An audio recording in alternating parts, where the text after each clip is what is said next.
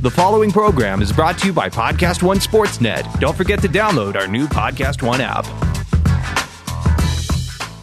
That's right, you heard it. College Basketball Dream Preview edition number 10, the final week of the regular season, at least for the big boys. Some of the smaller conference tournaments already on the way, and we got you covered for all the big games for the upcoming weekend, including two big ones. One in the Big Ten rivalry game, Michigan and Michigan State, and the greatest rivalry in all of college basketball. We have Duke at North Carolina. We got you covered with best bets, likes from the guys, all the biggest games for the final week of the regular season. And before we get into the recap first, special announcement. We usually tape a podcast on Sunday evening. For this week, we're going to do it on Monday evening. We will cover on that next podcast all the major conference tournament games.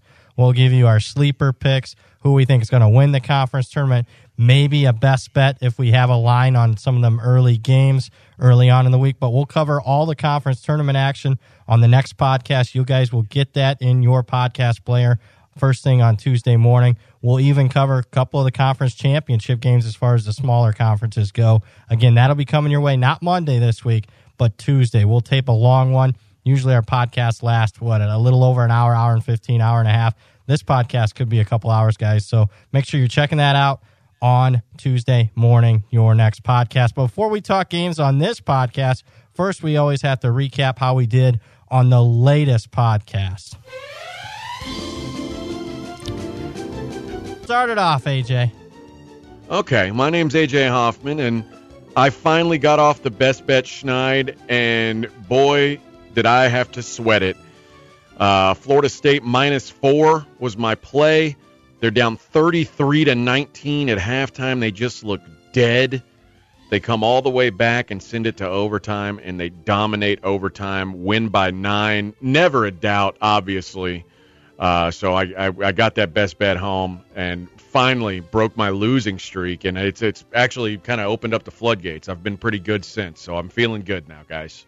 That's good. Sleepy, how'd you do on your best bet? I did well. I was 3-0, 87-2 on Twitter, 87 new followers, 2 on subscribers. Now, everybody's pretty happy. Best bet winner, Texas Tech. They almost covered the spread like 3 times. Texas Tech minus $1 million. Yeah, I was happy about that good. one. Then I had the oddball total with Nevada. That game went like 30 points over or something crazy. It was like almost like 170, so that was cool. Last play, my like on FSU, I was actually really confident in that game. I turned it off at halftime. I knew we had a winner there. So, oh, yeah? Yeah, I decided to just go ahead and go to Twitter and check out score updates and final score at AJ is the real.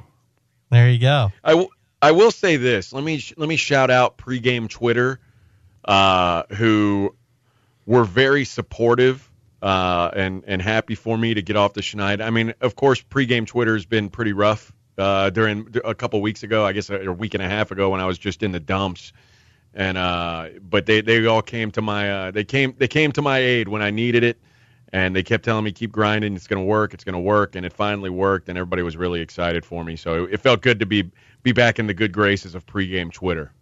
That's good. I'm Brad Powers. I'm sweating out a game. I have Colorado as we're taping this on Thursday night. Buffs were favored by 5.5. Well, it was a fair line there. They're up 10 at halftime, so we'll see how Colorado does. We'll see how my best bet goes for that. But that's a recap. That's what about the rest of your week? You didn't have anything else? Oh, I'll tell you what, guys. I need to win this Colorado game because Brad Powers did not have a great week. He had a like with Florida State with you guys, but other than that, it has not been a good week for me at all. Well, we're going to turn it around. Showtime! Woo! All right, let's get to it here. We're going to start off on Friday night, and Sleepy Jay's going to start it off. He won with this total. You just heard him last podcast. He's got another total for you guys, some smaller conference action. Friday night, VCU playing a team that should be able to make it to the NCAA tournament. What do you like in that game? Oddball total here for the week. It's Friday night, St. Joe's at VCU. I'm going to go ahead. I'm going to play under 138. Kind of a long handicap here, so bear with me, guys. St. Joe's, they win games with defense. If you look at their last 5 games, St. Joe's has lost by trying to run with teams. It's just not working for them. They're 2-3 the last 5 games.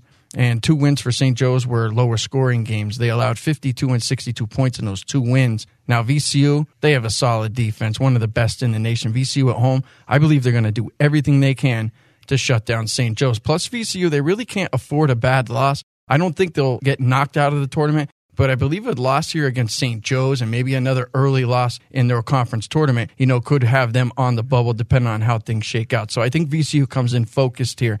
VCU last 5 games, rock solid. I mean, they only allow 61 points per game. But if you look at the last 5 games, what they've given up to their opponents, 42, 57, 65, 66, and a whopping 36 points only. I think they feed off that. I think they come into this game saying, could we even get a lower result out of St. Joe's? Could we hold them to 35 points or 34? I think that's a little much to ask, but I think that they come in and they feed off of that result. St. Joe's, they love to shoot the 3 ball, but VCU, one of the best in the nation, number 2, 3-point defense. I think that will limit St. Joe's. I think that's going to also decrease some of the pace here as well, being that St. Joe's might not be able to shoot that 3 ball, get rebounds off misses, hurry up in transition, and also both of these teams rock solid off turnovers. So I think that'll limit the pace as well. I add everything up here, and I really like the total here. St. Joe's VCU under 138. All right, that's Sleepy J. Any comments on that one, AJ? No, sounds strong to me, man. I like VCU a lot. That team is, I'm hoping that I end up with our Washington bet. I hope it's Washington VCU in the first round. Yeah, I bet you do. But VCU is a team I'm looking to win a tournament game, and probably I think VCU, if they don't lose a bad game down the stretch, I think VCU is probably an 8-9 seed. And I think they're the kind of team, and I think I won't say that they could beat, a 1 seed, but I think there are some potential 1 seeds that VCU could give problems. Yeah, I agree with that. I mean, they haven't lost a game in, 6 weeks now, VCU, and yeah, I agree with that, the 8 or the 9 seed for them. All right, Sleepy, under 138. Friday night, VCU taking on St. Joe's, and that is a line that's available. That's an overnight line. That's not a line projection on that one. All right, moving along to Saturday. First game on the docket, and we're going in rotation order on these games. Number 23, Villanova will project the line a 2.5-point road favorite at a Seton Hall team off a big win. Looks like a pair of leans here for AJ and myself. I'll let AJ lead the way. Who do you lean in this one?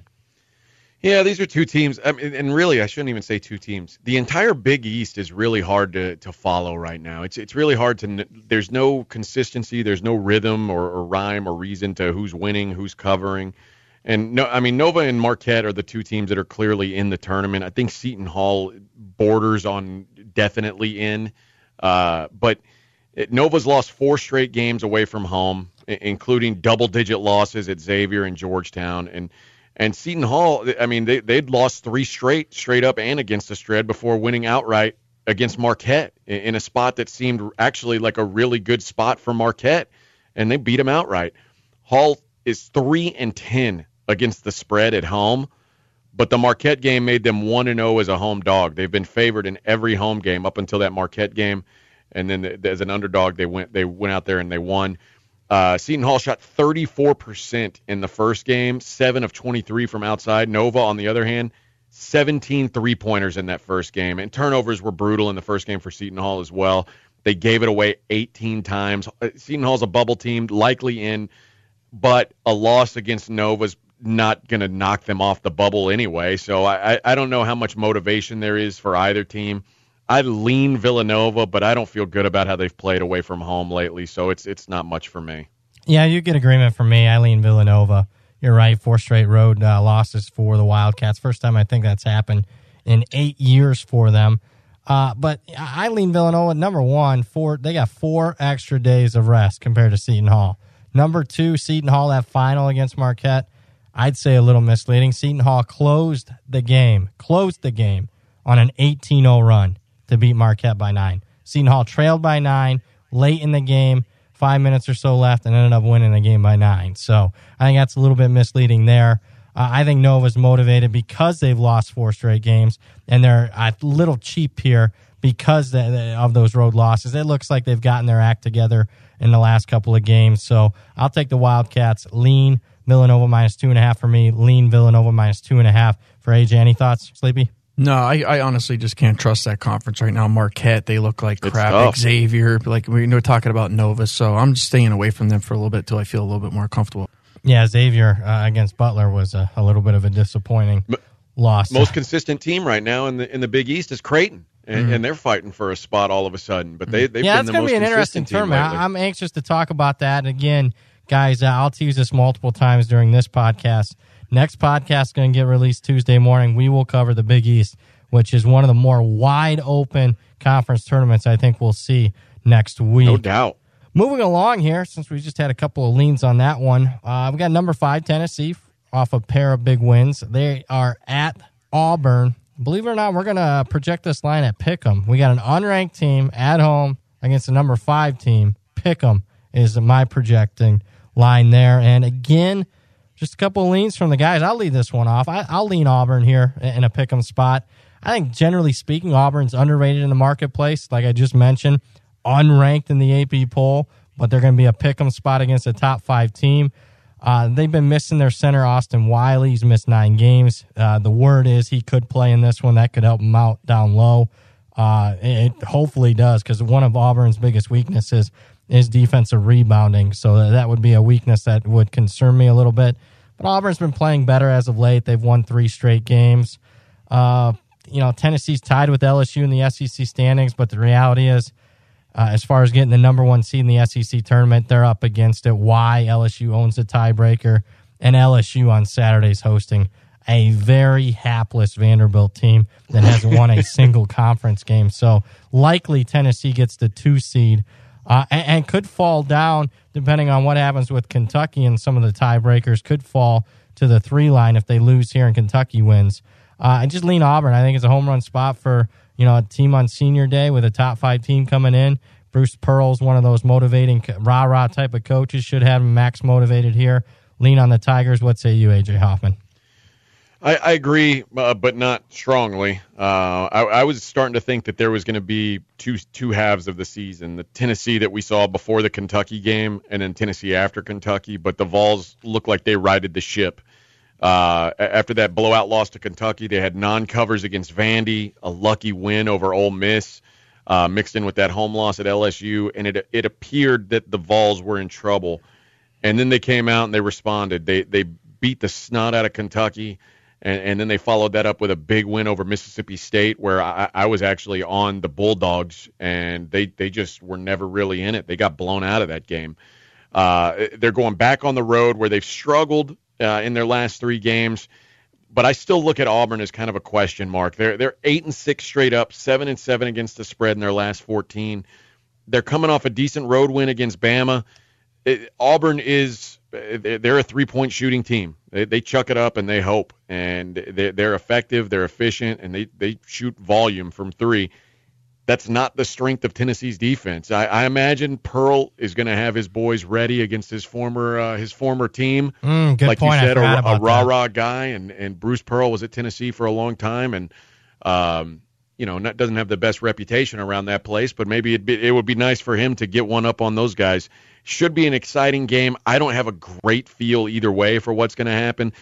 I'm guessing that there's going to be massive public money on Tennessee if this does open at a pick, and you may be able to get Auburn with a point or 2 here. But I would lean towards the Tigers. Fair enough. Tennessee, if they say they win this game, say they win the SEC tournament, Tennessee play themselves, in your opinion, AJ, back to a 1 seed? I don't think so. I think they're if they win this game, they're in that conversation. If they win the SEC tournament, yes. Okay. So if they win this game and the SEC tournament, yes, because that would knock Kentucky off the 1 line. So, I think if Tennessee wins out, they're back on the 1 line. If they lose another game between now and then, we've talked before about their resume, and what their resume was up before they played Kentucky the first time was they were beating up on a bunch of bad teams, and they lost the Kentucky game, won a Kentucky game, lost the LSU game. Maybe this game could kind of get them back even there, but I still think that they've got some work to do if they want to get back on that 1 line. But, I mean, honestly, there's not that much difference between a 1 seed and a 2 seed. So I think that, Tennessee's they're going to be there in the end anyway. But I do think that they've got some work to do. I think if they win the SEC, though, they're a 1 seed. Fair enough. That's AJ Hoffman. You can follow him on Twitter at AJIsTheReal. Sleepy, you're passing on this game. Yep. Let's move along to the next one. TCU at Texas. I'll lead this one off. Looks like I got the strongest one here. I like Texas. We'll call the line projection. Texas a home favorite of 6.5 points. I like the Longhorns minus 6.5. They got revenge from an earlier loss to TCU back on January the 23rd by 4. Texas off that miserable performance against Texas Tech. Congrats, Sleepy. You won a best bet on Texas Tech. But, I mean, prior to that, the Longhorns have been playing some of their best basketball this season. 8-1 against a number of their last 9 games.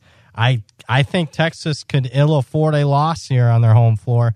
They don't have that sexy record as far as straight up goes. And to me, this is a very important game for them to stay above the cut line. I mean, as far as power ratings goes, the net that the NCAA is using this year, I mean, obviously Texas is being power rated like a top 30 team, but the overall win-loss record wouldn't be good with a loss here against a reeling TCU team. TCU in their last 11 games, they've only covered 2 of them. I'm going to like Texas here minus the 6.5. What say you, AJ? Yeah, I agree, but only to a lean. I think this is going to boil down to if Texas can shoot or not. But TCU 2-9 straight up, 3-8 against the spread their last 11. That team is just falling apart. Their only 2 wins, or their only 3 wins, I guess, was the 2 wins against Iowa State, who's tail spinning out of control right now, and then a 2-point home win against Oklahoma State, who's the worst team in the Big 12. They're 2-7 straight up, 3-6 against the spread away from Fort Worth. Texas has covered 8 of its last 10. They're 4-1 straight up and against the spread over that stretch. They shot 30% against Texas Tech, but that's Texas Tech's defense. That's what they will do to you. They will make your offense look bad. And prior to that, the offense, even without Kerwin Roach, had been looking much better. It was announced that Kerwin Roach is going to play in the Big 12 tournament. He won't play on senior night for the Horns. It's going to basically come down to if Texas is hitting shots or not. TCU allows the 22nd fewest points off 2-point shots in the country. That's not where Texas is looking to make their shots. Texas, they're 288th offensively with 2-pointers. They want to shoot the 3, even though they're not that efficient at it more often than not.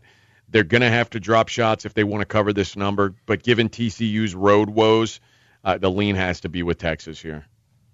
Yeah, fair enough. I'm just looking overall at Texas. I mean, 16-14, 16-15.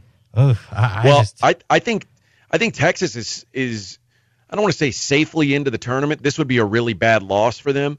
But this game might be more important to TCU as far as a making the tournament standpoint. TCU, is that another reason why it's only a lean for you? That's why it's a lean, because TCU, if they don't win this game, they probably have to win 2 or 3 games in the Big 12 tournament to have a shot.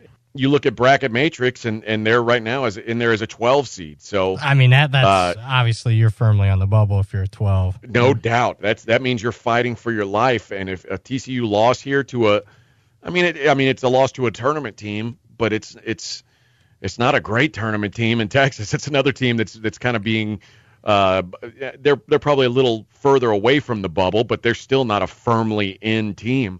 So it would be a tough loss for TCU to stomach here. So I imagine you get max effort from the Frogs. Yeah, you will, but I mean, I'm telling you, if they lose this game, they're off. I mean, you got to be kidding me.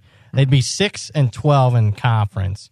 They'd be 1-7, and we're talking straight up here. Their last 8 games, they're not going to get the benefit of the doubt like an Oklahoma did last year because of Trae Young. They don't have a guy like that. So, I mean, they lose this one to me. They got, like AJ said, some major, major work to do in the Big 12 tournament. At minimum, 2 wins, if not 3. Go ahead, Sleepy. Do you guys think we treat this as like a play-in game? I think Texas has a way in without this win, but I don't think TCU does. Believe it or not, I mean, everyone's got Texas. I mean, 9 seed-ish. Even at 16 and 14, they got so many good quality wins, but goodness. Texas beat Purdue, they beat North Carolina. Those are wins that not a lot of people have on their resume. So Texas is in. They beat Kansas. They've got some really high quality wins. They've just got some head scratching losses. So I think they are safely in, but TCU, not so much. Fair enough. That's A.J. Hoffman. We're moving along faster. Or do you have any closing thoughts on that one? No, I'm good. Those were my closing thoughts. All right. Like Texas, minus 6.5 for Brad Powers. Lean Texas, minus a 6.5 for A.J. Hoffman. It is also a revenge spot for TCU. For Texas. Because Texas, they lost by 4. The TCU, it was a close game. Yep. Moving along, big one in the SEC. Florida at number 6 Kentucky. Line will project that Kentucky a 10-point home favorite here. Looks like AJ's got the strongest opinion here. Who do you like in this matchup? Yeah, I like the Wildcats. It's probably a little bit square, but I'll deal with it. The Gators, they aren't as ugly as they were early in the season. I was so down on this Gators team, and I honestly didn't understand why they were getting all the love in KenPom and in tournament projections. It was like everybody still loved Florida, despite the fact the eye test said that Florida sucks. But Jalen Hudson's been back. He looks so much better. I mean, he's worked his way up to not horrible, which is where he was early on in this season after a good season last year. And he almost beat LSU by himself last week. Reed Travis still a question mark for Kentucky, but the matchup actually favors Kentucky a little more with him out. Florida is a small ball 3-point team. They prefer to have 4 guards on the floor. A good comp for them is Auburn, in my opinion, and Auburn just got blown out by 27 at Rupp. So I expect Florida to shoot better from outside than they did in the first game. They shot 26% from 3 in that first game, but Kentucky only shot 28% themselves that game. So it's not like they shot the lights out. Kentucky was, not surprisingly, plus 12 on the boards. And while Reed Travis is the only senior who gets real playing time, and if he does play, it may just be like a couple ceremonial minutes for Reed Travis. Yep. But on senior night for the Wildcats, let's face it, this is the last home game for P.J. Washington. This is the last home game for Keldon Johnson and Ashton Hagans. I expect that you get a big effort from the Cats, who, like we talked about when we were mentioning Tennessee, Kentucky's still fighting for a 1 seed. They're on that 1 line now. They want to stay on that 1 line. You're going to see them go all out, I think. And Kentucky at home is just that's a monster. Yeah, you get agreement from me. I'm not strong. I just don't like laying double digits. So I lean on Kentucky. You mentioned that the offensive rebounding advantage that Kentucky has. They're number 11 in the country in offensive rebounding percentage. That's Florida's weakness. On defense, they're number 307 in the country in defensive rebounding. Gators are on the bubble. To me, are they feeling sorry for themselves? I mean, they blew that lead late against LSU. A nip-tuck game could have went either way.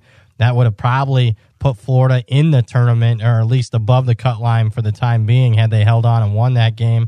But now it's Florida off back-to-back losses. And really, long-term, Florida hasn't been playing that well. 3-10 against a number of their last 13. You know, what I read from Reed Travis, he could be back, and you're right. If he is back, it'll be limited minutes, but that can be an emotional lift for the team, getting him back. I think we're buying Kentucky a little low. 3 straight non-covers for the Wildcats. So just a lean for me, Kentucky minus 10. You know, what Florida likes to run, you know, a little bit slower tempo. They're a defensive-oriented team. So when you got a defensive-oriented team that runs slower tempo, I don't like laying a lot of points against those teams. Go ahead. I think the physicality of Kentucky, this is another one of those matchups where Kentucky's going to be a problem physically for this Florida team that's just so small and doesn't have the big bodies down low to contain what Kentucky's got. So I think they've got some problems here. And I mean, obviously, you know, Kentucky's going to have to play. They're going to have to cover smaller guys, which means they're going to have to cover the perimeter better. But that hasn't proven to be a problem for Kentucky. They've got good athletes. They can get out there and cover things. I just think their physicality is going to be the difference. Rebounding is going to be the difference, which is what it's been for them most of the year. But I think this is a team that they should dominate on the boards. Yeah, and if you remember back to the first meeting, Kentucky rallied really late in that one, kind of wore Florida out in the second half. Kentucky was down a majority of the game. I think they were even down as many as 11 points in the second half and rallied to get an 11-point win, really controlled matters in the final 10 minutes of that game. So you're right in that regard, Kentucky being able to wear down Florida. So recapping it, like for A.J. Hoffman on Kentucky -10, lean for Brad Powers, Kentucky -10, Sleepy J passing on that one. Any closing thoughts, A.J.? Yeah, looking back at that first game, the last 7 minutes and 12 seconds, the Gators scored 6 points. So that's it. You talk about just dying on the vine at the very end of that game. They just shut them down. Fair enough. And that was one of the key games that really Kentucky started turning their season around because, I mean, let's be honest, Kentucky wasn't well thought of, for 6-7 weeks ago. So that second half comeback, I think they had a comeback against an Auburn team on the road. That was a big win for them. Those couple of road wins really changed it around for them. That and the win over Kansas in the SEC Big 12 Challenge, and all those, they all kind of lined up. And I remember, and listen, I was with you. I mean, I don't know if you were, and we weren't doing the podcast back then, but I thought Kentucky was going to beat Duke opening day. They got their doors blown off. I gave out Kentucky that game. Yeah. So and then they lost it. They lost to Seton Hall. They lost at Alabama, and I was like, man, maybe this team just isn't that good. And when they lost at Alabama, a couple games before that, they beat North Carolina. So I was like, oh, maybe. And then they lose at Alabama. I was like, oh, no. But then, like you said, there's a few games in there that at Auburn, they blew out Mississippi State when Mississippi State was running pretty well. And then they got that Kansas win, which wasn't a close game, by the way, and then that Florida win to come back from that. And they didn't lose again until LSU. So they were on a good run then, and that's kind of what got them up to that national prominence. And obviously, like you said, a few non-covers since then, including the other night at Ole Miss. And I was on Kentucky to cover; they didn't make it, but yeah, I think you get an inspired effort here at home. And Florida's, like you said, they're playing better, but I just don't think from a matchup standpoint that they have it. And they're also coming off an overtime game against LSU, a really physical, grinding game against LSU. And right before that, they lost. You talk about head-scratching losses in the SEC. They lost to Georgia, and that's one of those losses. It ain't losing to Vanderbilt, but it's like the next worst thing you can do in the SEC. So Florida, they're reeling a little bit right now too. No question about it. And again, a like for AJ, Kentucky -10 against Florida. Moving along, Baylor at number 13, Kansas out of the Big 12 regular season title race. That Big 12 womp. That streak came to an end at 14, the longest in the history of college basketball, besting those John Wooden UCLA teams that won 13 straight Pac-12 titles. So that's at the end. Boy, at that time it was the Pac-8 for the Bruins at that time in the 70s and late 60s. How do you think those John Wooden UCLA teams would do in today's Pac-12? Oh, they would. Are you kidding me? They'd murder. I mean, I'll take the same build and everything that they had. I'd actually take Walton and it was Lou Alcindor at that time. Yeah, I would take them. I think the late '60s team had that left-hander to hit them 3-pointers or long shots from the corner. Lynn Shackelford. Yeah, I would take those UCLA teams over any team right now in the Pac-12. Think. Go ahead. If you put Bill Walton at age, 65, 66, if you threw him on the court today, if you threw that team on the court, a bunch of 60-something-year-old men, they'd have a good shot. They'd have a good shot. They'd beat Cal for sure. So, yeah. I don't know. Washington couldn't beat Cal. Are you kidding me? That's your boys, Washington. That's who you've got winning a game, Washington. Yeah, I do. Speaking of Pac-12, 61-45. Your best bet looking good right now. Under 10 minutes to go in that game. You can't be saying that. That's just. Sleepy said we've got to have updates. Updates. We were right. Yeah, we had special requests for hint. Depending on how that game goes, that might be a tease to what my best bet's going to be at the end of the podcast. I'm not going to announce it until the very end. I wouldn't either. Okay. Yeah. Cool. So just to keep that in the back of your head there. Sleepy, Baylor, Kansas. Kansas an 8-point home favorite. You got the strongest opinion on this one. You got a like on who? I like Kansas. I think it has to be a positive here for Kansas. The fact that their Big 12 streak has come to an end, I think they could put that behind them. I think they knew that they had, kind of a long shot to actually go ahead and get that win, to keep the streak continued. They tried like hell, but no luck there. The story now for Kansas is that they can focus now on the bigger picture. Tough place to go in a Fog Out and try to win games and come away with a win for a visiting team like Baylor. Last contest these teams played, Baylor dominant on the glass, plus 19 in rebounds. I guarantee there is no way in hell that they're going to duplicate that again. That game was actually kind of close, but that stat area was why Baylor ended up, that close in that game. That's not going to happen again. I think Kansas comes in focused. I think they come in a little relieved here. I think they roll past Baylor here in a convincing victory. I don't care about what the line is. I know it's high at 8. I think they will blow out Baylor here. AJ, you agree? Yeah, I tend to agree. Baylor 1-8 in their last 9 against the spread. That team is just, they're not quite Iowa State level melting, but they're close. 1-3 in their last 4 on the road, and they've lost by an average of 14.5 points in those 3 losses. And then on the other hand, Kansas has won 4 in a row straight up and against the spread at home. The average margin in those games, 17 points per game. The reason it's a lean, Kansas motivation probably gone after the OU loss. And boy, you knew pretty early on in that game that regular season title run was gone. Baylor firmly in the field, somewhere in the 7-10 range. And I don't know that a win or a loss changes that for them. They're between a 7 and a 10 no matter what happens down. Unless they win the Big 12 tournament, which is I would bet lots of money against. Baylor averages 9.5 points per game less on the road this season than they do in Waco. They want to hit threes. Kansas defends the 3. They're the 30th best team in the country at defending the arc. It might be a little square, but I just can't back a Bears team that just lost to Oklahoma State, the worst team in the Big 12. I'll lean Kansas -8 here. Yeah, and Kansas has been much better at home than on the road. But, Sleepy, I'm going to disagree with you a little bit here. I question Kansas motivation. That Big 12 streak meant everything to that program. To win 14 straight regular season titles, and now you got really, what's the play for? In your final game, you're not going to change your seeding that much. Kansas is right around a 4 seed, I think, 4 or 5 seed. I just question it. But the reason it's only a lean for Baylor on me, it's tough trusting a Baylor team that have had many highs and lows this season. And right now they're coming off a low.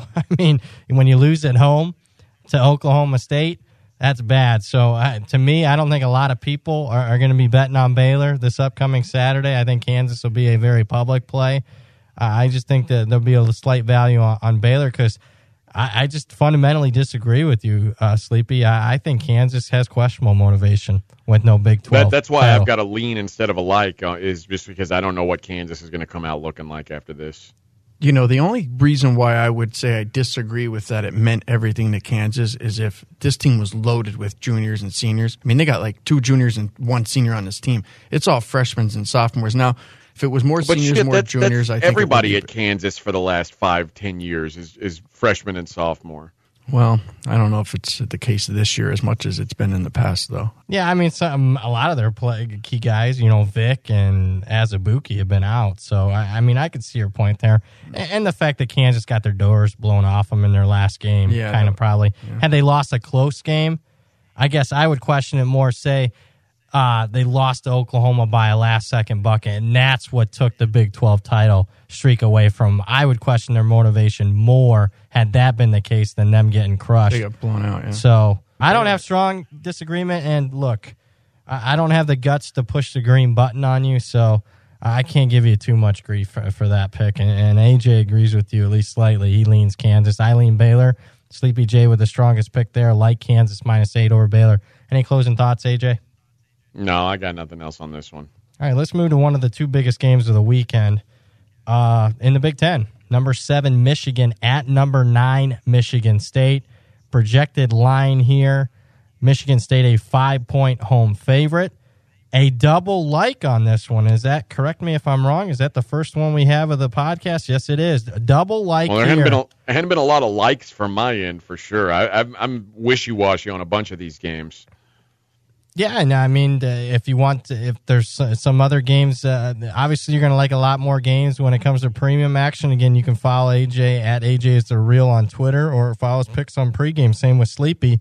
And it's you two guys that have the double like here. I'll let AJ start it off. Who do you like in this matchup? Yeah, I like Michigan. I like Michigan +5. The Matthews injury, definitely a concern. But I expect John Beilein and friends to be better prepared for what Michigan State can throw at them. That ball screen, I mean, they were just lost in that first game. And Michigan's coming off a big road win at Maryland, and if there's a tough environment to play at in the Big Ten, it's been Maryland, and Michigan passed that test with flying covers.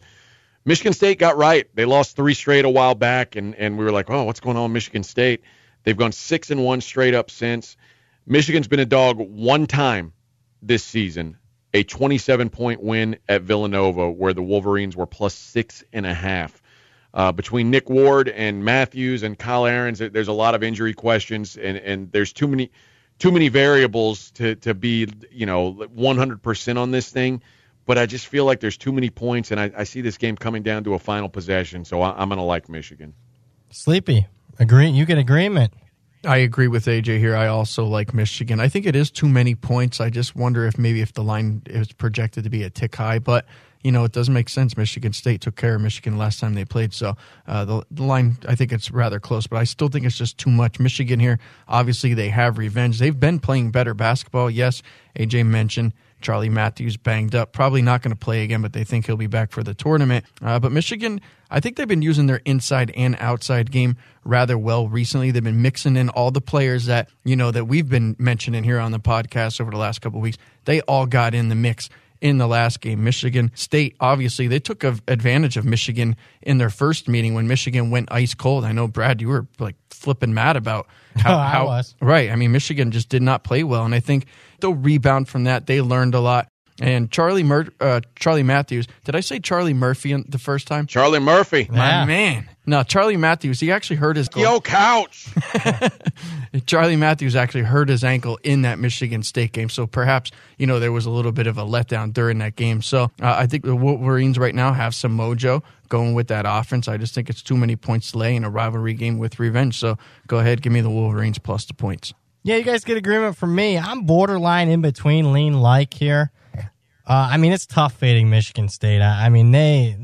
You're already paying a premium on Michigan State, and all they do year in and year out, I cover numbers, man. 21-9 against the number this year. Are you kidding me? You're right, though. You mentioned it. I thought Michigan didn't play that well in that first game. They only shot less than 40% from the floor. That was one of their 5 worst performances this season. On the defensive side of the ball, Michigan State shot 50% from the floor. That was the second most allowed by Michigan all year. And with all that being said, Michigan had the lead in the second half. I don't know, there's 12, 13 minutes left. And then they went that 10-minute stretch where Michigan didn't even get a single field goal. So I like Michigan. And you know what? Forget it. I'm upgrading it. Give me a like. We'll have a triple like here, Michigan +5. 2-day extra rest advantage for Michigan. Mention it, not a dog very much of the Wolverines. Solid performance in that dog roll. The Maryland game was right around pick'em. You liked Michigan there. Another solid performance from Michigan. That was last week. In fact, that was their latest game. Michigan's very good at protecting the ball on offense. They're number 5 in turnover percentage. Michigan State doesn't turn you over on defense. They're number 336 in forcing turnovers on defense. And yet Michigan in the first game, -3 in turnovers. Right. So, you guys talked me into it. Upgrade for me, a triple I think Michigan. We can agree that the first game, Michigan State, it wasn't necessarily. I think the biggest issue was that they were out schemed, they were out coached, and Michigan didn't know how to handle all those ball screens that were happening, and they just looked kind of lost. I don't think that Michigan State necessarily has better players, especially with all the injuries that they've got going. Michigan State's got they've got the best player on the floor in Winston, but Xavier Simpson is, that's the best. If you said, hey, Xavier Simpson, if you said one on-ball defender in the Big Ten to stop Cassius Winston, you want Xavier Simpson to be that guy. So I think that there's some personnel things that point to Michigan, in my opinion, but they just got out-coached in that game. But I think John Beilein's good enough that he'll make an adjustment, and they'll make this game close, if not win it outright. Yeah, and prior to that, Michigan won and covered 3 straight against the Spartans. So It's not like they've had issues with Michigan State in the past. So Again, that's at least until this point in the podcast, that's the strongest pick right now. Saturday night action, a triple like on Michigan plus the 5. Any closing thoughts, guys? R.I.P. Charlie Murphy. Yep. I actually considered making Michigan my best bet, but it was close. You got a best bet coming up here, Sleepy? Oh, you do? Huh. Mm-hmm. AJ, you haven't done your best bet yet either, right? I haven't. What game is that on? You want an update on your best bet, Brad? No, I'm good. I'm good. Somebody Sleepy, tweeted at do you me. want an update on what Brad's? is with you guys? Somebody tweeted at me already. I am following along a little bit on Twitter. This guy tweets at me, love winning with Brad Powers with Colorado. Game's not over. There's like 6 minutes left. Listening to Bill Walton while doing it is so hard. I even tweeted at the guy, don't jinx me, man. What is this? Right. So it sounds like Brad's scoreboard watching, because how would he know that there's only 6 minutes left in the game? He knows There's exactly actually what 5 that minutes. score is. 5 minutes and 20 seconds left. If you Fair enough, but jeez, you guys are killing me. It's not over until it's over. Ask AJ with Florida State this past week. That's Come right. on. Right. All right. Sleepy told me not to panic on Twitter, and so sometimes the Twitter people can help you. You know out. what, though? Sometimes it works. I've done that before. Oh, you got to reverse jinx. Yeah, reverse jinx. Yeah. That worked. I did that. It worked for me. Yeah. I said I'm going to start betting against all my best bet feels. Yeah. All right. Right as soon as it starts, Yeah, no. go right on Twitter. I used to do that a lot. I didn't have to this past year. Why, Sleepy? Because I hit over 60%. That's why. Right. But you can't reverse jinx when you're dominating. With 5 minutes left in the game, it's hard to reverse jinx that. Dominating. It's would be easy up when you've got if Florida we were State. Up 35 points, then I'd say, hey, I think we're in good shape here. But when you're only, come on. When you're UCLA covering by team that was double down, digits. a UCLA team that was down 19 to Oregon a few games ago and won, and down 9 with a minute left against Oregon in the first matchup and won the game. So please. All right. Not with UCLA, especially with Bill Walton on the call. Moving along, he won't be calling this game. You'll get the number 1 crew on this one as far as ESPN goes. Number 4, I think it's on ESPN. Number 4, Duke at number 5, North Carolina. Might be a CBS game. We're going to call the Tar Heels here in this one a 4-point home favorite, which is a huge line move from where it was in the first meeting where AJ and myself, a couple of best bet winners on the Tar Heels. What was that number? Plus 9, 9.5. I think even 9.5. Yeah, some numbers even got up there. Some closing numbers were as high as 10. So in this one, the rematch, of course, without Zion, North Carolina, a 4-point home favorite. And yes, indeed, they just agreed on the last game, and maybe they continue to compare notes prior to the podcast for this one. Not 1, but 2 best bets on this game. Any music drop? No music. No, you're going dry and by the because way, you won? because we won with dry last week. I'm not afraid of Blossom. I'm comfortable with my own skin. You blossom it up, bro. All right, we'll you see. blossom it up. I don't need that. I don't need that pressure in my life. But just so you know, Sleepy and I don't share notes before the show. Okay. I sent. In fact, I actually forgot to copy him in my podcast notes to you, so he had no idea what I was picking. I had no idea what he was picking. But we both like the Tar Heels here, -4. I don't think that you're going to see much different from what we saw last game, and it's not that I don't think that you've got a significantly better team with North Carolina, but without Zion, I think that you've just got a much deeper, much more complete team. And North Carolina comes into this matchup. This is their chance to sweep Duke for the first time since 2008-9. This game could potentially decide who's going to get a 1 seed. I can't imagine that Duke loses this game and still finds a way to a 1 seed. I think that's going to be very difficult. Don't underestimate the committee's love for Duke. Oh my God! After a 15-8 against the spread start, Duke 2-5 in their last 7 ATS. North Carolina 16-8-3 as a favorite, and 18-9 against the spread overall. They beat Vegas regularly, and they've gone 13-1 straight up, 9-5 against the spread in their last 14. They're playing their best ball of the season. Their average win over that 14-game span, more than 14 points per game. Duke, they almost lost to Wake Forest last. I mean, they were lucky to get out of there with a win. That ball was in the hoop, and somehow, Ghost of Grant Hill or something pulled it out of the basket and let Duke win that game that they had no business winning. Cam Reddish, since the Zion injury, and he had a big game against that North Carolina team, but he's been a roller coaster. He shot 13 of 27 against Miami and Virginia Tech, but 4 of 20 against Syracuse and Wake. Barrett's been solid. He's put 26 points per game in the last 5 games with Zion out, including the UNC game.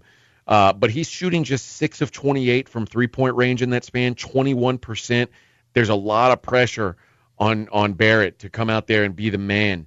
And there's just UNC has enough bodies to force someone else to beat them. Reddish and Barrett both were outstanding in the first game, and Duke still lost by 16. Duke needs someone else, whether it's Jones or some unknown random guy off the bench, to come in and really just take over this game. Duke wants revenge, but I don't think they have the depth to play with the Heels in this one. My best bet, North Carolina -4. You agree, Sleepy? Best bet North Carolina for you as well. I do. I got a question for you guys, though, and let me ask this question to Brad first and then AJ. Brad, do you think that Coach K at this point of his career, with all the banners and national champions, do you think he really cares about Zion? Of course he does. He wants the next Zion to come to Duke. He needs Zion. So he would care more about a player who's a one and done, or in this case, a half and Absolutely done. Does. He would care more about the player than he would about his own legacy and national championship. Absolutely. Well, right now he would. All right. Well, wants another title. Well, I completely disagree. I don't know what AJ thinks, but obviously it sounded like he chimed in and he agrees with Brad. But I got to be honest with you. I think that if Coach K loses this game, that's going to put more pressure on Zion to come back. And I think it's going to create news come Monday morning. Zion's selfish. Oh. He's been having this bum knee. It's not like he tore his ACL. He had a minor knee sprain. How many games does he miss now? Selfish. 5. Yeah, 5 games. Well, yeah. four. I mean, he's missed 4 since the North Carolina game. Okay, so he's been out for a decent amount of time. Certainly, he can come back and play. I think we all would agree that he should be able to come back and play. Sleepy, don't you agree that it doesn't make any sense to rush that guy back? Because I mean, until you get to the tournament, what's the point? If you're in Coach K's shoes, and you say, okay, I can wait until tournament time, and maybe you want to play him a couple games in the ACC tournament to knock some rust off. But if Duke's a 2 seed, they can knock rust off against Robert Morris or whoever they play in the opening round of the tournament. But obviously, what's important for Duke, for Mike Krzyzewski, for Zion, they all have the same goal, which I'm guessing is to win an NCAA championship. And Mike Krzyzewski knows that if Zion's there and healthy 100%, their team is as good as anybody. And I agree with that. If Zion's there, their team, they probably should be favored. I would still fade them, but they probably should be favored against everybody. So I don't blame them for taking their time with that guy. I would be in no rush to get Zion back out on that court. So, Brad, let me ask you this. Last week, we talked about Zion coming back. RJ made some points on Zion coming back. I'm not sure he's coming back now. My question to that is, why would you think that he doesn't come back? Because he has a bad knee? Because his knee hurts? Why come back? Maybe he's not all about the, winning the national championship like we thought. Okay. So that I'll concede a little bit. When he's on Instagram, he's got a big announcement, and it's him playing video games all low with 12 Adidas, emblems all around him. To me, obviously that was a statement to Nike after blowing out the shoes. I went from saying, hey, it's 90+% he's going to come back, and now I think it's maybe above 50%. If he was going to come back, why not the Wake Forest game? Right. So with what you're saying right now, it sounds as if it might not be about national titles. It might be about money. That could be with him. Okay. But go ahead, listen, AJ. What were you going to say? I was saying, why not the Wake Forest game? Why would you bring Zion back for the Wake Forest game would be my question. Yeah, that's I'm a game. not saying play 40 minutes. Just play some limited minutes. Get him back But, I in mean, the you're game playing shape. maybe the worst team in the ACC, all due respect to Pitt, who's pretty bad, but you're playing maybe the worst team in the ACC at home. I mean, Coach K had to go into that game assuming that they wouldn't need Zion to win that game. And if you're a coach and you've got a guy who's even remotely banged up, who's that important to you, why bring him out there and take a risk of him playing in the Wake Forest game when the real goal is to have him win 6 games in a row in March So Madness? you don't think he's going to come? You don't think he's coming back to the NCAA tournament? I think he may come back late in the ACC tournament. Late. But I don't think Okay. I don't think there's any pressure on them to bring him He's got back. to play again 24 hours later. Here's my question: who makes the decision on whether he plays or not? Is it Coach K or Zion. is it Zion? Right, Zion. it's Zion.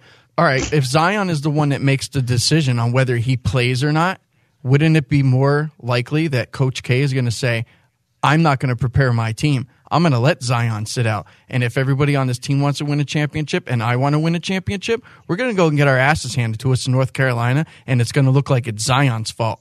And then they're going to say, he's selfish, he's healthy, But- he could get his ass back on the court, come back on the court. Sleepy. And that's the way I think about it. Because if it's Zion's decision, it just goes to show that he's being selfish if it's about money. Why is he on Instagram with Adidas gear on?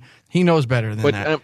The fact is, Coach K knows that without Zion, he's not going to win a national championship. And he knows without With Zion, yes, he's not going to win a championship, but he also knows that if they go get their rear ends kicked in North Carolina, which they're going to, they're going to get blown out in this game, that it's going to come down on Zion. It's not going to come down on Krzyzewski. And Coach K, in my opinion, he's still, is for legacy. He's for championships. And that's going to put pressure on Zion to take a look at himself and say, you know what?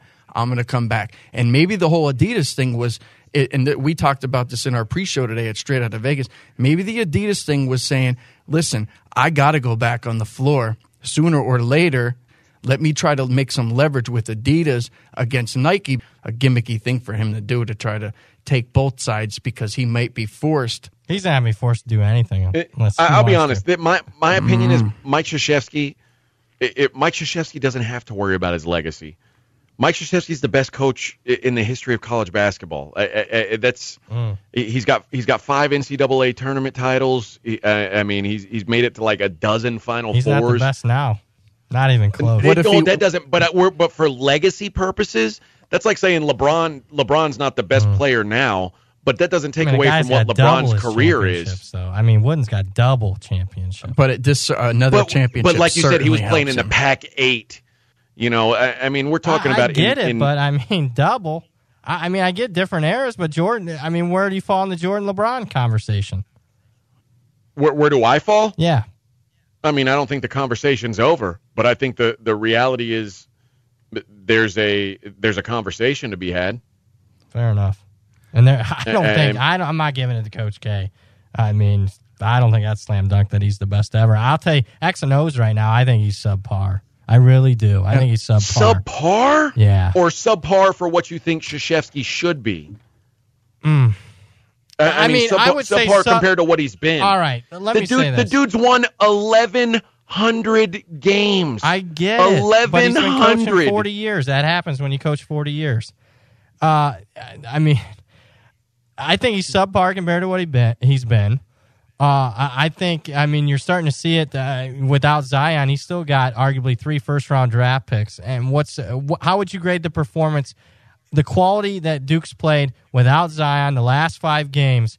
Where would you stack rank Duke nationally? 5 games. And they have 3 first-round draft picks on that team that are major contributors. Well, not counting Zion. Zion. They got 3 guys. Yeah. I would say and listen, I'm not saying that Coach K is doing some fantastic coaching job. I think Duke's probably 5 to 10 where I would power rank them without Zion. But I don't think you can say Coach K's suddenly like a bad X's and O's coach. This guy has done things that. How many gold medals does John Wooden have? How many gold medals does Jim Boeheim or Dean Smith have? This guy has done a lot in this sport. Gold medals with guys like LeBron. That's not fair. But what I'm saying is, I don't think Mike Krzyzewski has to worry about what his legacy is. I think more people than not think that Mike Krzyzewski, I mean, he's how many more wins does he have than the next closest guy? 200. He's got 200 more wins than Bobby Knight does. I don't know where's Jim Boeheim. I don't know if Jim Boeheim, how many he's lost or been taken away from him, but track of that. But he's got a lot more than him. I mean, nobody has done what Mike Krzyzewski's done. And, I mean, yes, he's done it for 40 years, but he did it at Army, and he did it at Duke. And for people who don't know, Duke, before Mike Krzyzewski got there, Duke might as well have been, Tennessee Chattanooga. So this is a guy who, to me, his legacy, if he doesn't win a title this year, I don't think it affects his legacy one bit. This dude's legacy is cemented. I agree with that. Do you think there's anybody who, if they lost their best player, is there any coach who, if you say, oh, your best player just got hurt, he's done for the season, if they don't win, you go, oh, what a poor coaching job. That's never happened in the history of sports. Like if Bill Belichick lost a Super Bowl without Tom Brady, it's not like people would go, that's a big hit for Belichick's legacy. No one would say that because it's absurd. I'm just saying, no other team has 3 first-round draft picks, and he's still going out there. I mean, what would the narrative be had an 80% shot went in with Wake Forest? Tell me that. That's my opinion. It would already have started. I agree with AJ in this. His legacy's not, whatever happens at the end of this year, AJ's perfectly right on that one. His legacy's cemented. All I'm saying is right now in 2019, Mike Krzyzewski, X's and O's, is not dialing him up anywhere near what he was 10, 15, 20 years ago. And on top of that, his best assistant coaches, he's had some really good assistant coaches. They're not with him. Wojciechowski's at Marquette doing a great job. Capel, his best recruiter that he's had, the guy who recruited these players to be here, he's at Pittsburgh right now. So all I'm saying is he's not even close. How many games in the ACC? 2 games? Does anybody? In the first year, did you watch Pittsburgh basketball last year? But here's what I'll say. Does he have 3 NCAA or 3 NBA first rounders on that team without Zion? Yes. Guess how old they are? 18, 19, and 19. I mean, for him, no one's expecting him. Okay, you've got a bunch of freshmen. You're automatically going to win. Did Calipari's legacy take a hit when that historically great Kentucky team didn't win? No. I think Do we suddenly think? Really? You don't think? I mean. Are you kidding me? And by the way, if that team would have closed the deal, we'd talk about that's the greatest team in the history of college basketball. Okay, so do you think if Krzyzewski doesn't win a championship this year, that the next crop of superstar 18-year-olds is going to look at Duke and go, yeah, they're losing it. I'm out on Duke. I don't know. I mean, they kind of turned the corner as far as, I mean, obviously they're going to consider Duke, and they're a top 5 program. But, I mean, I'm anxious to see this recruiting cycle without Capel here. And, again, we're going a little off topic here, but without him there, I mean, does Kentucky reclaim getting all these guys? I mean, because it's been Duke the last 4 or 5 years that's been able to get the cream of the crop when it comes to the one-and-dones. You know, I'm not so sure. Why not Kentucky becomes the number 1 choice then for these guys? It's possible. Can I finish up my best bet now? You can. All right, cool. No, I actually thought that was a pretty positive discussion. But before I actually finish off my best bet here, Brad, congratulations.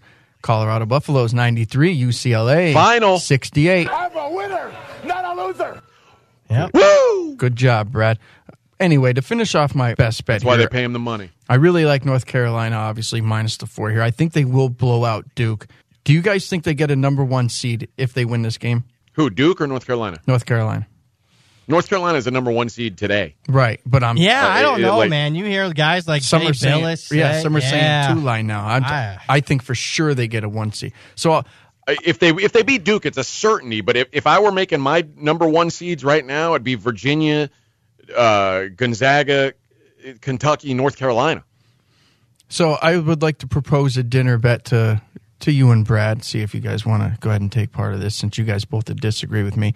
On Monday, straight out of Vegas, or Monday on AJ's show, if there's talk within the news, major news, or it gets broadcast on our shows, something about quote-unquote Zion being selfish, should he come back? I'm just talking selfish narrative in general. If that comes up, you guys owe me a dinner. If it doesn't, I'll owe you guys a dinner. You want to take that bet? What do we mean major news? Like, I mean, if you go on straight out of Yeah, Vegas he's gonna. and say Here's it, what Sleepy. I'm not would going to do. say nothing. Oh. I won't say a word. I will not say he one gets word. he gets an open mic on Straight Out of Vegas. Hey, I think Zion's selfish. Hey, No, made our show. I just want to know if that All right. if that's the story. You got to bet. If that's the story that forms throughout the weekend, and then Monday, hey, maybe this and that, and that's a talk that's going around. I think that's going to be the conversation, and I think that's what Krzyzewski wants, and I think that's why Duke comes into this game, gets blown out. Finishing up, North Carolina, my best bet, blowout city. Yeah. My promise to you is I won't call a dude who should be making multi-millions of dollars right now selfish for not wanting to play in a game for free that does nothing for him, you know. I am not saying that he's selfish. I'm saying that that's going to be the story that's put out, and that's one of the things that they're going to use to force him to play again. You got to bet on that one. Okay, cool. Cha-ching. I'm getting even on my dinners, I guarantee it. Since we went long on that, I'll wrap it up. Sorry, guys. Yeah, no, that's all right. Best bet. Have a friendly discussion. I'm going to put this on Twitter. I mean, because there's a lot of analytics guys and guys I talk to. They don't really respect Krzyzewski that much as far as X and O's. Sure, I mean, look, a part of your coaching job is I'm not to saying he's the recruit. best. Yeah, I'm not saying he's the best X and O guy in the country, and I think there was a time where that's where he made his bacon, and I think now he's gotten to the point, and he got the LeBron touch where LeBron says, "Oh, this is where I wanted to play. Mike Krzyzewski's the best coach I've ever played for." That now he's become more of a recruiting coach than an X's and O's coach. But I don't think that suddenly he's a below average. You're talking like he's the 170th best X's and O's guy in the country? No, I'm not saying that. But I'm saying, major programs of your – all right, stack rank, your top 25 Stack top rank the 30 ACC? programs. Yeah, I think What he's about average in the stack rank the Yeah, I ACC? think he's average in the ACC. And if we're just talking think X's and O's, do you think he's average Jim in the Boeheim- ACC.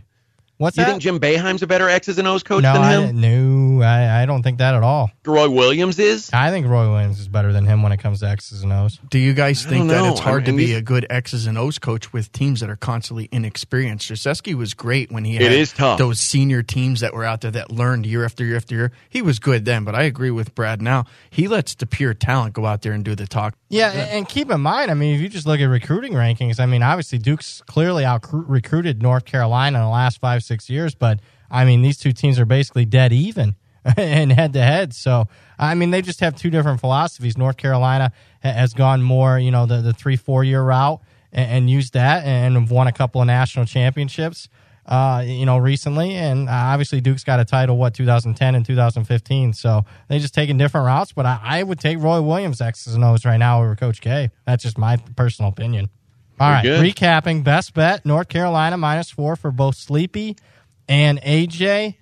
I like North Carolina -4. I considered it as a best bet, but I got another one here. Yeah, go ahead. My favorite thing about this entire conversation is at the end of it, we all agree on the game. Yeah, and we're all fake. We've argued for 20 minutes, Yeah. but we all agree on the game at the end of the day. Fair enough. I just think, look, North Carolina crushed them in the first game, and they're terrible from three-point range. Mm-hmm. Duke's terrible from three-point shooting. They're one of the worst teams there. They can't hit free throws. There's a thing out there right now where you can actually bet the no. You got your futures out there where Duke's still clearly the favorite. But at Bookmaker, one of the sharpest books in the world, one of the biggest books in the world, you can bet no, Duke will not win the national championship, -285. I like that at the current value because I think there's I think there's a legit chance that Zion doesn't play. And they are not winning the national title if he doesn't play. And I think even if he does play, they're not clearly above everybody else in college basketball. They're just not. So, all right. Recapping that. I will say this, my NCAA futures, like I have a +900 on Gonzaga and a +1200 on Virginia. Yeah, I'll probably end up, I think currently North Carolina's 12-1. I may take one of those too, but Mechanical parlay. Then I'm just fading Duke at that point because I think they're still, despite the fact that there's a lot of parity and it's a soft bubble and there's no dominant teams, I still think there's Duke, Gonzaga, Virginia, Kentucky, North Carolina, Michigan State, teams that I think can win the tournament. These kids all came in there together to win a title together. And just because one guy's sitting out, you don't think that they all know how healthy this guy is. They all know, yeah, he's going to get millions. But I mean, that to me is just selfish. It just drives me crazy that you guys can't see that this is. You're out of touch, man. I think you're being naive. You're being naive as to why those guys went to Duke. They went to Duke because they were like, oh, this is going to get us the most exposure and give us the best chance to be drafted high. That's why they went to Duke. But when those dudes are they're about their money. That. They're not about winning a national championship.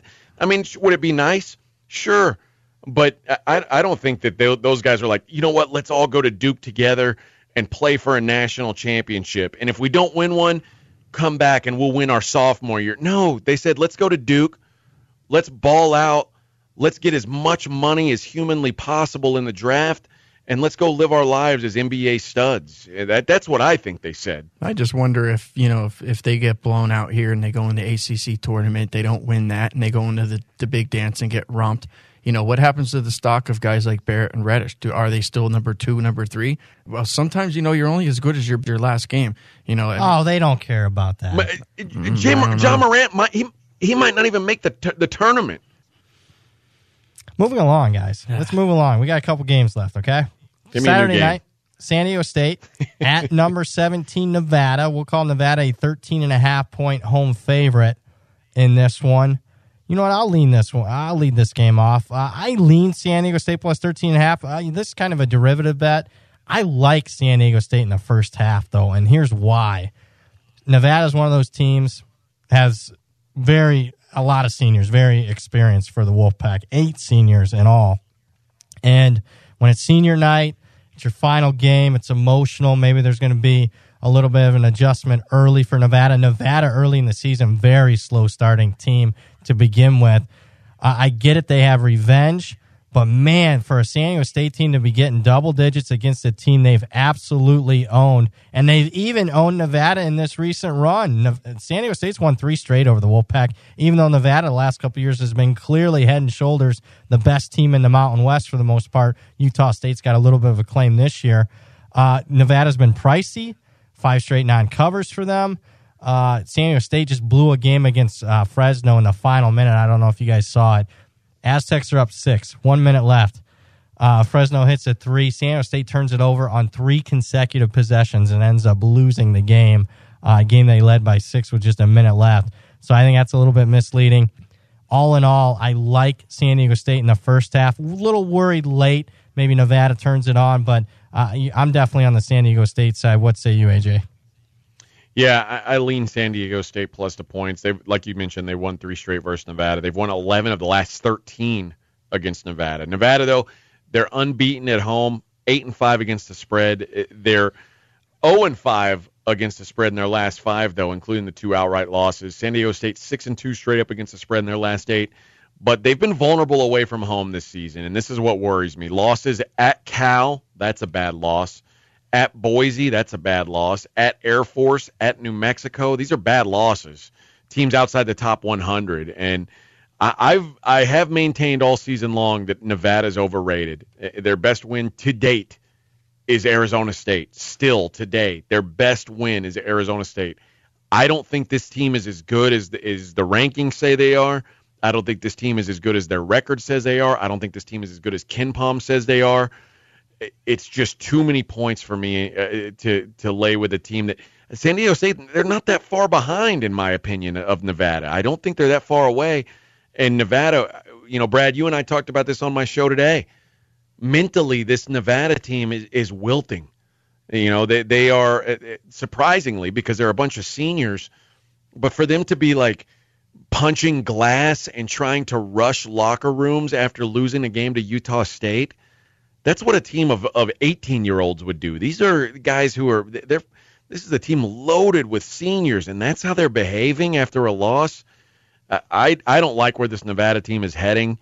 I'm going to fade them here. I'll at least lean to San Diego State here, but I'm looking for Nevada in the tournament. I don't know if Nevada's got any legs in the tournament. I don't like this Nevada team going forward. I haven't liked them all year. I don't like them going forward. I'll lean San Diego State plus 13.5.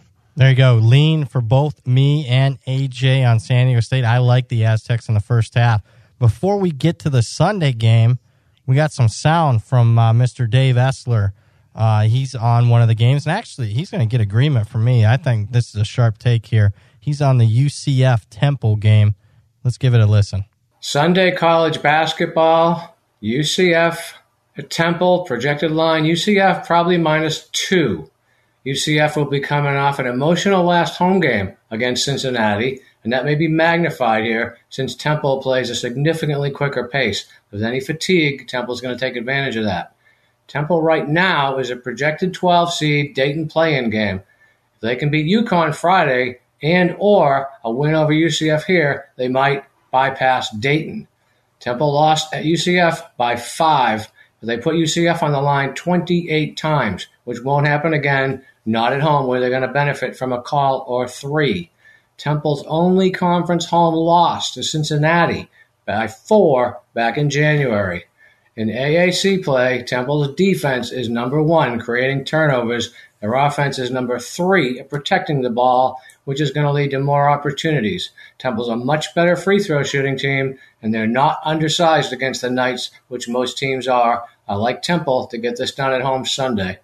All right, and again, I agree with Dave. I think it's a good spot. UCF off a pair of wins, even though UCF, AJ mentioned the pre-show meeting. I mean, they are a hot team, 8 straight covers now for the Knights. But, I mean, after you've beaten Houston, after you just got done beating Cincinnati, as we're taping this on Thursday night, UCF probably safely in the tournament. Temple, with a win over UCF in that game, probably stamps themselves into the tournament. So a huge game there, and Dave gets full agreement from me. In fact, hint, hint, wink, wink. If that line comes out, Temple as a home underdog, that might make my premium card on Saturday. So for those of you listeners, keep that in the back of your mind. Moving along towards Sunday, one game here, and then we'll get to my best bet to close out the show. Speaking of the AAC, another game here, another important game. Number 12 Houston at number 23 Cincinnati. Both these teams just wrapped up games as we're taping it on Thursday night. Both teams relatively met expectation. Houston won by 11 over SMU. They're laying 12.5. And Cincinnati lost by 3 at UCF. The Bearcats were catching 2 points in that one. So both teams relatively close to the line. We'll call this line projection what I said before we started taping this podcast. Cincinnati, a 1-point home favorite. AJ, where do you lean in this game? Yeah, I lean to Cincinnati here, but I don't feel great about it. They're coming off that 3-point loss to UCF. It makes them a little more intriguing to me. They're safely in the tournament, but maybe a win here keeps them off the 8-9 game. They can get a share of the regular season title with a win here. I just think that UCF, it's Cincinnati. I'm starting to worry about them a little bit down the stretch. It seems like they're not getting the distance from teams that they had been getting, and they barely beat Memphis at home. They barely beat UCF at home. They barely beat SMU and UConn on the road, and those are bad teams. So I'm not seeing the Cincinnati team playing as well as I would like to see them playing. And now, obviously, coming off the UCF loss, there's even more concern. But it does feel like this is a spot play for Cincinnati here. I'm gonna lean with Cincinnati -1 here, but I don't like it enough to touch this one. Yeah, you get full agreement. I lean Cincy here -1 too. And I think we're buying the Bearcats a little low. Now 7 straight non-covers for Cincy. So I think Joe Public's going to see that and probably want to be on the Houston side, but believe it or not. So I'll take Cincinnati, who's had success against Houston, particularly at home against the Cougars here. Again, I win. They tie for the conference crown. I'll have to see how the tiebreakers shape out. I got to think Houston might still own the tiebreakers if they're going off of an overall ranking. Cincy, there's some concerns here. I mean, offensively, they struggle. Houston, as far as effective field goal percentage on defense, one of the best teams in the country. Houston hasn't really looked the part the last couple of games. Keep in mind, the market As far as if we're following the market today, the money came in on Cincinnati, and the money clearly faded Houston today in the SMU game. So, and those people that were fading Houston ended up cashing when it was all said and done. So that'll be interesting to see where this line moves. Again, we're calling it Cincinnati -1. Just a lean for both AJ and myself on the Bearcats. And, I apologize for a little bit of a light handicap on this one. Both teams were playing as we were taping this podcast, so keep that in the back of your guys' mind as we were doing this. So a double lean on Cincinnati. If memory serves correct, I have not given out a best bet yet. Don't know about the future, that's anybody's guess. Ain't no good reason for getting all depressed. Fire up your pad and pencil, I give you a piece of my mind. All right, this is going to be Saturday action. And I was waiting for a reason, because I am going to go right back to Colorado, the team I just easily won with. Yeah, I'm going to take Colorado, and we're going to have to call this line 5.5 over USC. USC is currently playing right now against Utah. Here's what I like. Number one, I like the way Colorado's playing, obviously, at this point. They've won and covered 7 of their last 9 games. If you think Colorado's going to win this game over USC, keep in mind in Pac-12 play, if you just pick the winner of the game in Colorado games, you'd be 17-0 against the spread. The straight-up winner in Colorado games, 17-0 against the number. Again, USC's playing tonight. They were trailing Utah at the half, but, USC's going to be in the dreaded back-to-back road games, short rest, in altitude, and, depending on what happens in the Utah game, which they were trailing, they haven't shown much on the road, the Trojans, this season, 2-8 against the number. In the underdog role, they're 0-9 straight up, 0-9 against the spread. There'll be a dog here. And again, this is prior to the Utah game. Colorado, to me, is a team that's been hot. USC, not much to play for, just playing out the rest of the season. Colorado won the earlier meeting on the road against USC. That they fared quite well against SC. If you spread it out over the last 12 games, Colorado 8-4. Against the Trojans. So I think a hot Colorado team playing in arguably, they have one of the top 2 or 3 home court advantages in all of college basketball. Don't believe me? Look it up on KenPom. Much of it has to do with the elevation, but it's also statistically based. When you look at the differences, points per game differential, home and away, Colorado, and this is long-term 4 or 5 year sample sizes, Colorado will call the line 5.5, and a lot of it's going to depend on the USC game, but I like it all the way up to 6.5. Take the Buffaloes. I'm going to ride them again here. Colorado, my best bet Saturday. Yeah, you'll get agreement from me on that. USC now they're starting to fade here in this game against Utah, and that is the worst road trip in the Pac-12. If you've got Utah and Colorado back-to-back, that's the only 2 teams that play at elevation in that conference. Yep. You got to deal with them on back-to-back games. That's a really tough spot for a USC team that's, mind you, they're talented. They got a couple NBA guys on that team. I think Kevin Porter's an NBA, probably a first-rounder. I think Benny Boatwright is he might not be a first-rounder, but he's an NBA guy for sure and an elite shooter. But I just think that these guys have quit. They're done with this season. They're not going anywhere. And honestly, you can say that about almost anybody in the Pac-12. And honestly, the Pac-12, the tournament is interesting to me because I don't know if there's anybody in the Pac-12 who feel, including Washington, who if they don't win the tournament are a 100% lock to make it. I think Washington's close to a lock to make it. But if Washington loses early in the Pac-12 tournament, and you can laugh at that, but they just lost to Cal, so you can't laugh too hard. But if Washington's resume is garbage. Nobody in the Pac-12 has a resume that says, you know what, this team should absolutely be in the NCAA tournament. So I think the Pac-12 tournament's going to be interesting, but the rest of the regular season, I don't think anybody has anything particular to play for. I do like Colorado with that strong home court advantage. Yeah, and look, you got to be mentally tough when you're on that second and back-to-back in altitude. And another pull behind the curtain, depending on what the line is, I'd probably be on Utah against UCLA as well. Premium picks Agreed. For me tonight were Colorado and Utah, and I'll probably go right back to Colorado and Utah. fading the USC and UCLA teams that mentally aren't that tough, that are playing out the rest of the season, are used to sea level, playing in elevation.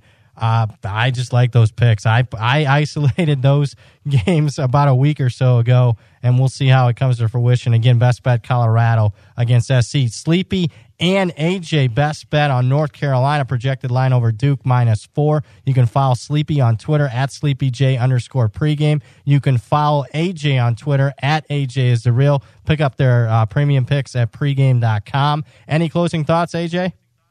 I'm good, man. You all good, Sleepy? Actually, I got a bonus play for these guys. I'll throw it out there real quick. Saturday night. Here we go. Saturday night, Big West. I'm going to go ahead and give you guys a game. UC Santa Barbara, Cal Poly.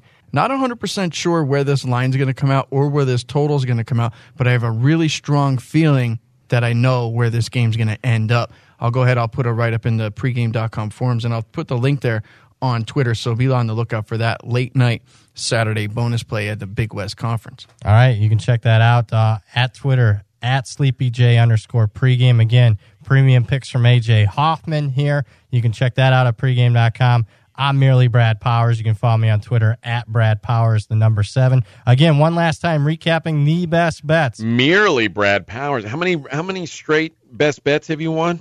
6-3, but that's not too bad. I mean, that's a long season. We still got Merely Brad Powers. Plenty left. And guys, I think memory serves correct. We swept the board on best bets on the previous podcast. So hopefully we can do that again here. And that'll wrap it up as far as the College Basketball Dream Preview Edition. Again, friendly reminder, the next Dream Preview podcast as far as college hoops goes will come out on Tuesday, not Monday, and that podcast will cover you for all the conference tournament action. We'll talk to you on Tuesday. Enjoy your weekend, guys. Take care. Have a good one.